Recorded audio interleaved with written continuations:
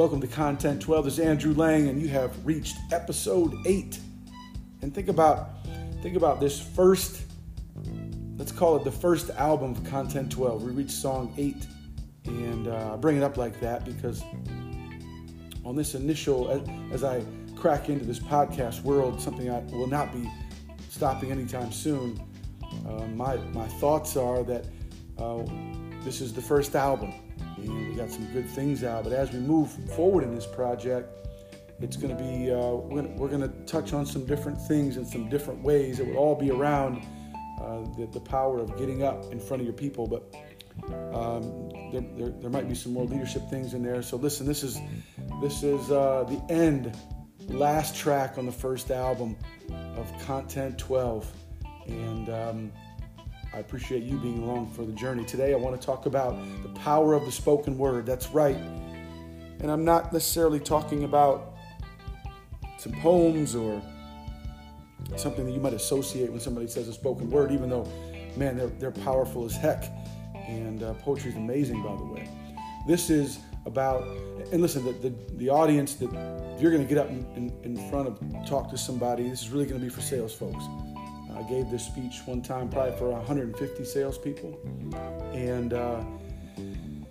this also can double, though, as a message for you, the leader, because I believe it's very, very important. The spoken word is so darn important. And so this message is for you, too. And so the ill that I was trying to cure at the time is when you're a salesperson, I don't care if you're the best salesperson that there is, when you do something over and over and over and over again, day after day, you're going to go through ruts. You're going to get lazy sometimes. You're going to cut some corners, and a lot of times those corners are cut because of the words that we use or stop using. We were going through that at the time, and so I needed to cure it. I didn't know what I was going to do, but I know how powerful words are, and when we get lazy with them, then the results start to wane, and they're not the results we want, but we're not quite sure why. We're doing the same thing we've been doing for a long time, but you're really not, because we're not crafting the words the right way. And so what I did was I got everybody in a room, and I said, and we're, where I was at the time was in the Detroit area, and so this was important because this is really about Dr. Martin Luther King Jr. and the speech in front of the Washington Monument on the 28th of August, 1963. So I got everybody in a room, and I said, I want to talk to you about Dr. Martin Luther King, and I want to talk to you about a speech that's really important to me, and hopefully it rings true to some of your ears, but it's not the speech that you're thinking of right now. I'm thinking about the one that happened a couple months prior to that, right down Woodward here in Detroit. It ended up at Cobo Hall, and in front of 100,000 people.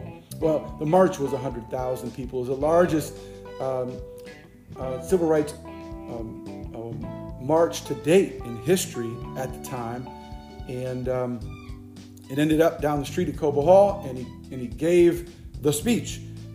It altered a few things, obviously, but it was his first crack at it, and I think it's really important because one thing that we stop doing sometimes when we're good at something or we've been doing it for a long time is we stop preparing. We don't think we need to prepare because we do this all the time, and that's not the truth. Preparation is so, so, so important, especially when you're getting up in front of a group. However, if you're getting up in front of your client on a sales call, it is still immensely important because the way you craft the words that you say are going to really determine many times the success that you have. And if that client, you're going to be able to get that client into your family and be able to help them like you've helped so many others. So that being the case, let's talk about the speech. And we'll talk about the one at the Washington Monument where there was 250,000 people. And you may be saying to me, listen, Lang, I'm not Dr. Martin Luther King, and I'm not talking in front of 250,000 people. And that's right. But you know what?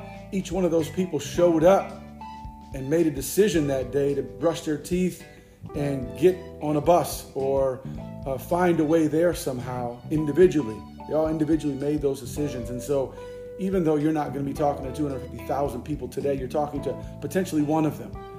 And so that's how the world changes. The world changes not by just hoping 250,000 people show up and you can kill them with some words. No, you've got to get them to show up. And these conversations, they start in homes, in churches, in schools. That's where they begin. And here's the interesting part. Dr. Martin Luther King was not the first person to say these words, say the words that he said. They were probably handled by pastors and reverends and different leaders throughout the community and professors. There were people that said these words before him, but not the way that he crafted it. He took something. This is why this is so important. He took something that always was, and he stopped it in its tracks in one afternoon. He stopped it. Always was. From 1492, the year. Always was. He checked it up and stopped it in its tracks. We didn't solve it that day, as we still go through challenges, and you'll go through challenges when we're dealing with human beings. However, he changed the trajectory of it forever. And to me, it was the most powerful speech ever given. Now, there's some immensely powerful ones, and I'm sure I don't even know all the ones that were given. And so maybe it's not even important for me to say that. However, I bring that up to this group because the words that we say and how we craft them and how we prepare to say them are going to be everything about how the listener reacts. And on that day, it was all about the words that he used and how he spoke them allowed the entire nation to hear it. There were only 250,000 people in that area, but the whole world heard it because of the way he crafted his words. And so the next time you're on the phone with one person and you want to change something, change the way whatever it is your business is, whatever you're selling is, because the more people that come with you, if you have a great company, they'll be better for it, right? And one by one, you can change the world. And maybe that's euphoria, and I get it. Utopia, I get it, I'm sorry. However, it's so very important that you understand that the preparation and the words that you say are really going to be everything. And it's evident that he had different variations of that speech. He gave it in Detroit. He gave it in Jersey beforehand. Before he went to Washington and did it, he had different things written down. And word is he wasn't even sure what he was going to say once he got up, the night before he got up in front of everybody. And so that happens. Even when you prepare, that happens. But here's the reason why preparing is so important. Preparing allows you to maneuver while you are in the moment with confidence.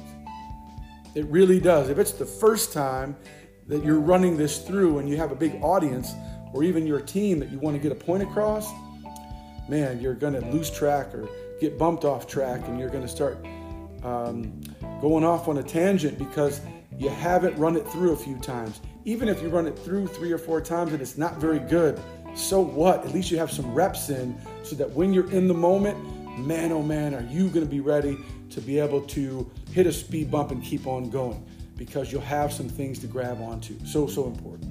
So really, what I want this group to understand is what I'm listening to on the phone, the words that we're using are not great words. They're not greatness. They're not going to inspire 250,000 people. They're not going to inspire one person right now to move forward with you. So we need to make sure that we go back, prepare, and really think about and craft the words that we want to say, that we believe in our heart. But that's how you influence and persuade somebody. That's how you influence and persuade somebody face-to-face or on a sales call. And that's also, as a leader, how you get up and influence and persuade the group that you're working with, because you're prepared and you use the right words. History will tell us. And again, that one speech, that one day changed the way the world is. We don't need to do that on our sales call. We just need to change one family at a time. That's it. And the more you do that, the more successful this company will be. And so listen, that's that was the genesis of the speech, and I think it went over pretty well.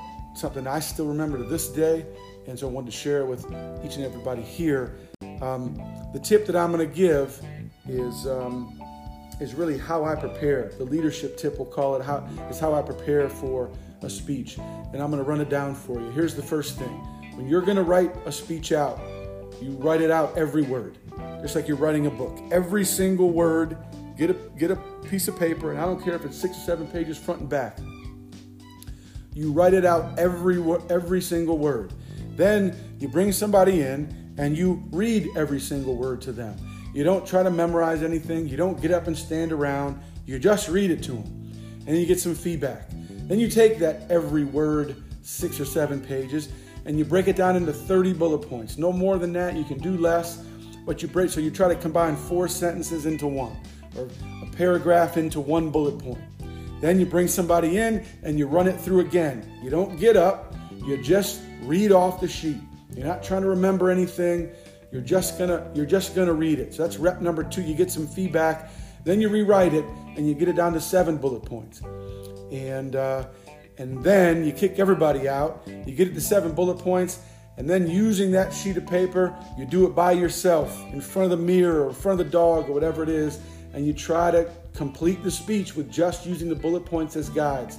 And then you get up in front of the group. So at minimum, you've had 3 reps. Even if you don't feel confident and you don't think it's all memorized, it's okay. It is amazing how smart your brain is, and it will retain from those 3 reps and you writing it out and you making corrections that will get you prepared to go do your thing. Album 1 is done. Thank you for being involved in Content 12. Have a wonderful day. We'll talk to you soon.